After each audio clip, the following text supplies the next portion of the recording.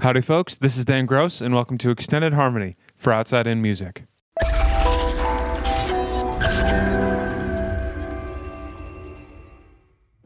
Outside In Music is a record label and a media company that connects jazz artists with their passionate fan bases. Please visit us at our website, outsideinmusic.com, where you can see our artists, their recent releases, our podcasts, video interviews, and links to get in touch with us. Extended Harmony, what you're listening to right now, is a monthly podcast that features musicians in the jazz, blues, and soul umbrella who create original music. We discuss their lives, influences, their creative processes, and some advice they'd like to pass along. And a special thank you to Rochester's Jazz 90.1 for letting me use their space today, and you'll see that in a moment. Joining us today is Mary Halvorson. Based in New York, Mary is one of the foremost voices in avant-garde jazz. Her compositions and playing are instantly recognizable, and she has many projects and bands, many of which she leads and has released an incredible amount of music since her move to New York in 2002. Mary, a guitarist herself, is coming out with a new album and a new project, Code Girl, this week, and we have the pleasure of talking to her about it. Thanks for tuning in, and please enjoy this episode of Extended Harmony. Mary, thanks so much for joining us today. Oh, thanks for having me. There's so much we want to talk about, and thank you so much for coming on. We appreciate it. We've been in New York since 2002, but can you tell us where you are from originally? I am from the Boston area, more specifically from the town of Brookline, Massachusetts, or most of my childhood has been in Brookline, Massachusetts. And somehow you completely avoided the accent. Well, my mom has the accent. Got it. But, I don't know. I guess I did.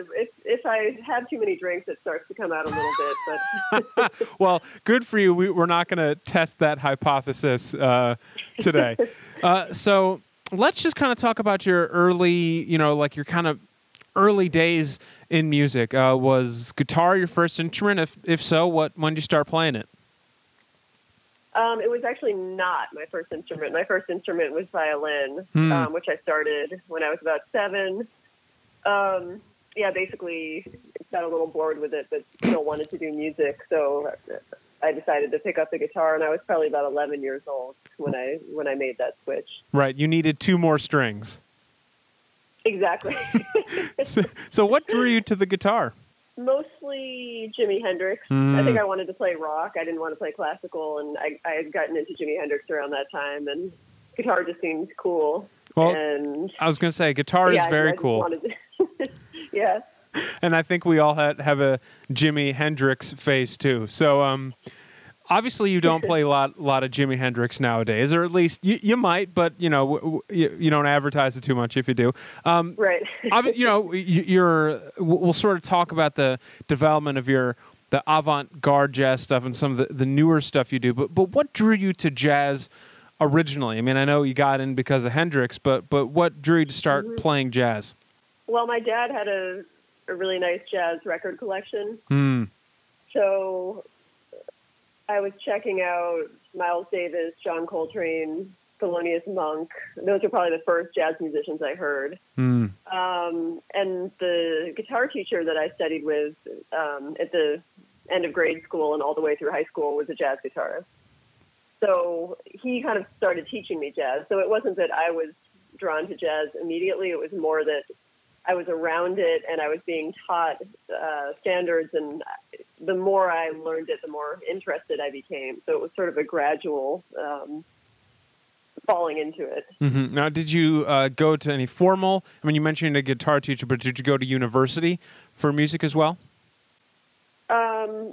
I did, in a sense. I went to Wesleyan University, which is a liberal arts school, but I majored in music there and studied there, and I also did a year at the New School, the jazz school in New York. So let's kind of, one of the things I think that is amazing about what you do is that both your playing and your compositions are instantly recognizable. And this is something I've been trying to explore with a lot of musicians. I know it's a bit of a hard thing to directly identify and say, okay, this is where I got this, or this is where I got this. But how did you start developing your own sound? And was there ever a moment where you were kind of thinking to yourself, wow, this sounds like me. This is a sound that I'm making that I'm identifying with and I want to keep exploring? Yeah, it's a complicated question. I mean, the first thing I'll say is that I'm always working on developing a sound. So I think that's sort of a lifelong process. But I think the main reason that I became motivated to do that is because I had teachers who really pushed me to do that when I was younger. And then the main people I'm talking about are Anthony Braxton and Joe Morris. So I think, that's really huge. If I had a teacher telling me to try to play and sound exactly like Jim Hall, maybe I would have tried to do that more. And or maybe not, I don't know. But I think I was lucky to have teachers that, pushed me to learn traditions, but also really pushed me to try to step outside of them and experiment and things like that. Was composition and arranging a part of that as well when you were first starting off? Like, when you were first learning about everything? I guess I've always composed a little bit. I wouldn't say it was a big part of my music education. But I think I always thought of composing just as part of working on music. So I would be practicing, I would be writing tunes. I think my composing has probably gotten more involved over the years, and I probably do it more than I did. But I was composing, maybe in high school, I can't really remember, but definitely as early as college, I always really enjoyed, trying to write tunes for my bands and things like that. So this is another big question here, but I do want to explore your composition and arranging process. And you have, and we can talk about this a little bit more. Thankfully, this is a video podcast, so I don't have to take 2 minutes and run down every project you're currently playing in or have played in since the move to New York. But yeah, it's a lot. And you've managed to, each group both has a really great element of saying, okay, this is Mary. There's a level of consistency, but it's also each project is a little bit different. So when you're approaching writing new material for a new project, take us a little inside your process for composing and arranging music as it comes to as you're doing something for a different project each time. Well, I guess that's the first thing is that when I compose, it's almost always project specific. So I don't sit down to write something and then after I've finished writing think, oh, this would work well for my octet. I don't do that. I basically, when I sit down to compose, I usually have a pretty clear idea of what I'm composing for. And that kind of helps me be able to come up with an idea or envision what I want to do. So for example, if I was writing for my octet, I'm thinking about those specific musicians and I'm thinking about the band. And then I just go from there without any pre-existing idea about structure or anything like that. So I think it's a pretty improvisational way of composing because I do think of composition and improvisation as very related. So I'll basically just improvise on guitar until I play something that I feel could be a seed for a composition. Right. So that could be anything. It could be a melody part. It could be a bass line. It could be a couple of chords. And then once I get an idea, I'll just go with it and write very quickly and then kind of fill it out, so layer it, add parts.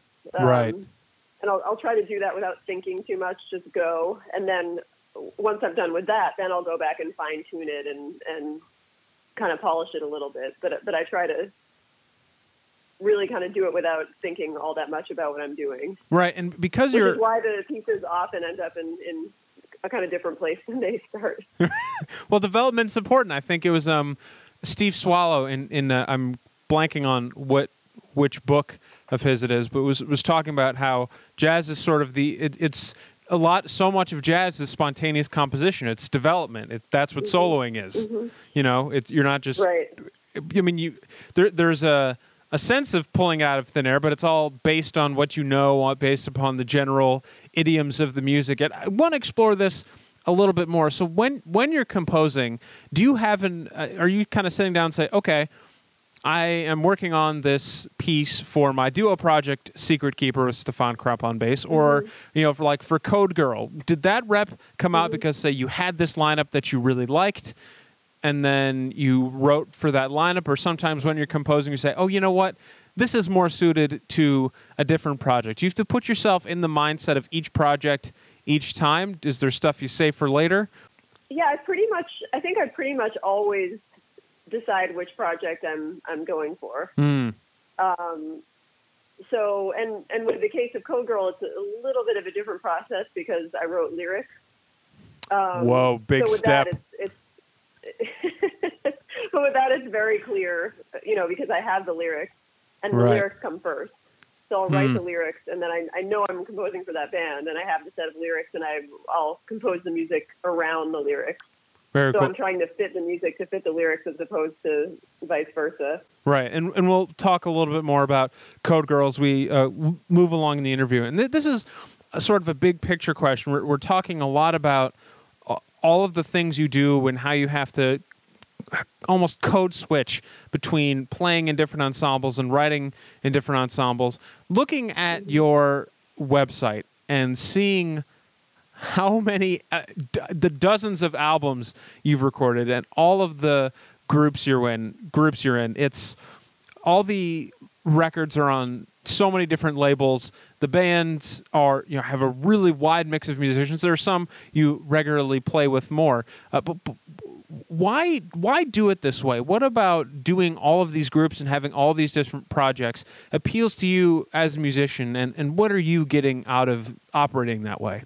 I think for me, it keeps life interesting, and it also keeps me growing and developing. Yeah. Because I think it's a big part of how I learn. Right. Is working with different musicians that inspire me, and trying to figure out how to interpret their music, or you learn a lot from all these different things. So I think for me, I wouldn't want to be doing only the same group all the time. I really enjoy the variety. And I think it also probably seems more overwhelming than it is, because in reality, like not all those groups are working all the time, Right. I was going to say, because this month, go ahead. This month alone, I'm probably only doing like 2 groups, so it's like you have the music and you refresh what you need to learn when the gig's coming up. And so right. I think it seems crazier than it is. I think most musicians these days kind of have that type of thing where you're, it's like the ultimate freelance thing. Like you're doing a billion different things. Mary, I can relate. Exactly.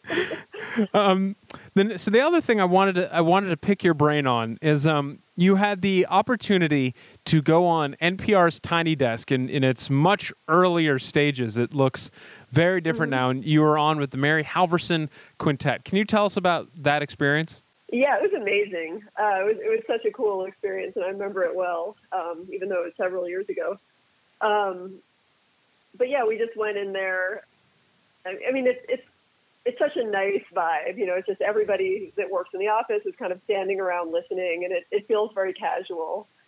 And I think because of that, some interesting things happen that might not happen in a normal concert setting. It's often very stripped down too. It's not like you're mic'd up, and a lot of people only have, partial setups. I don't even think there was a full drum set or anything like that. Mm-hmm.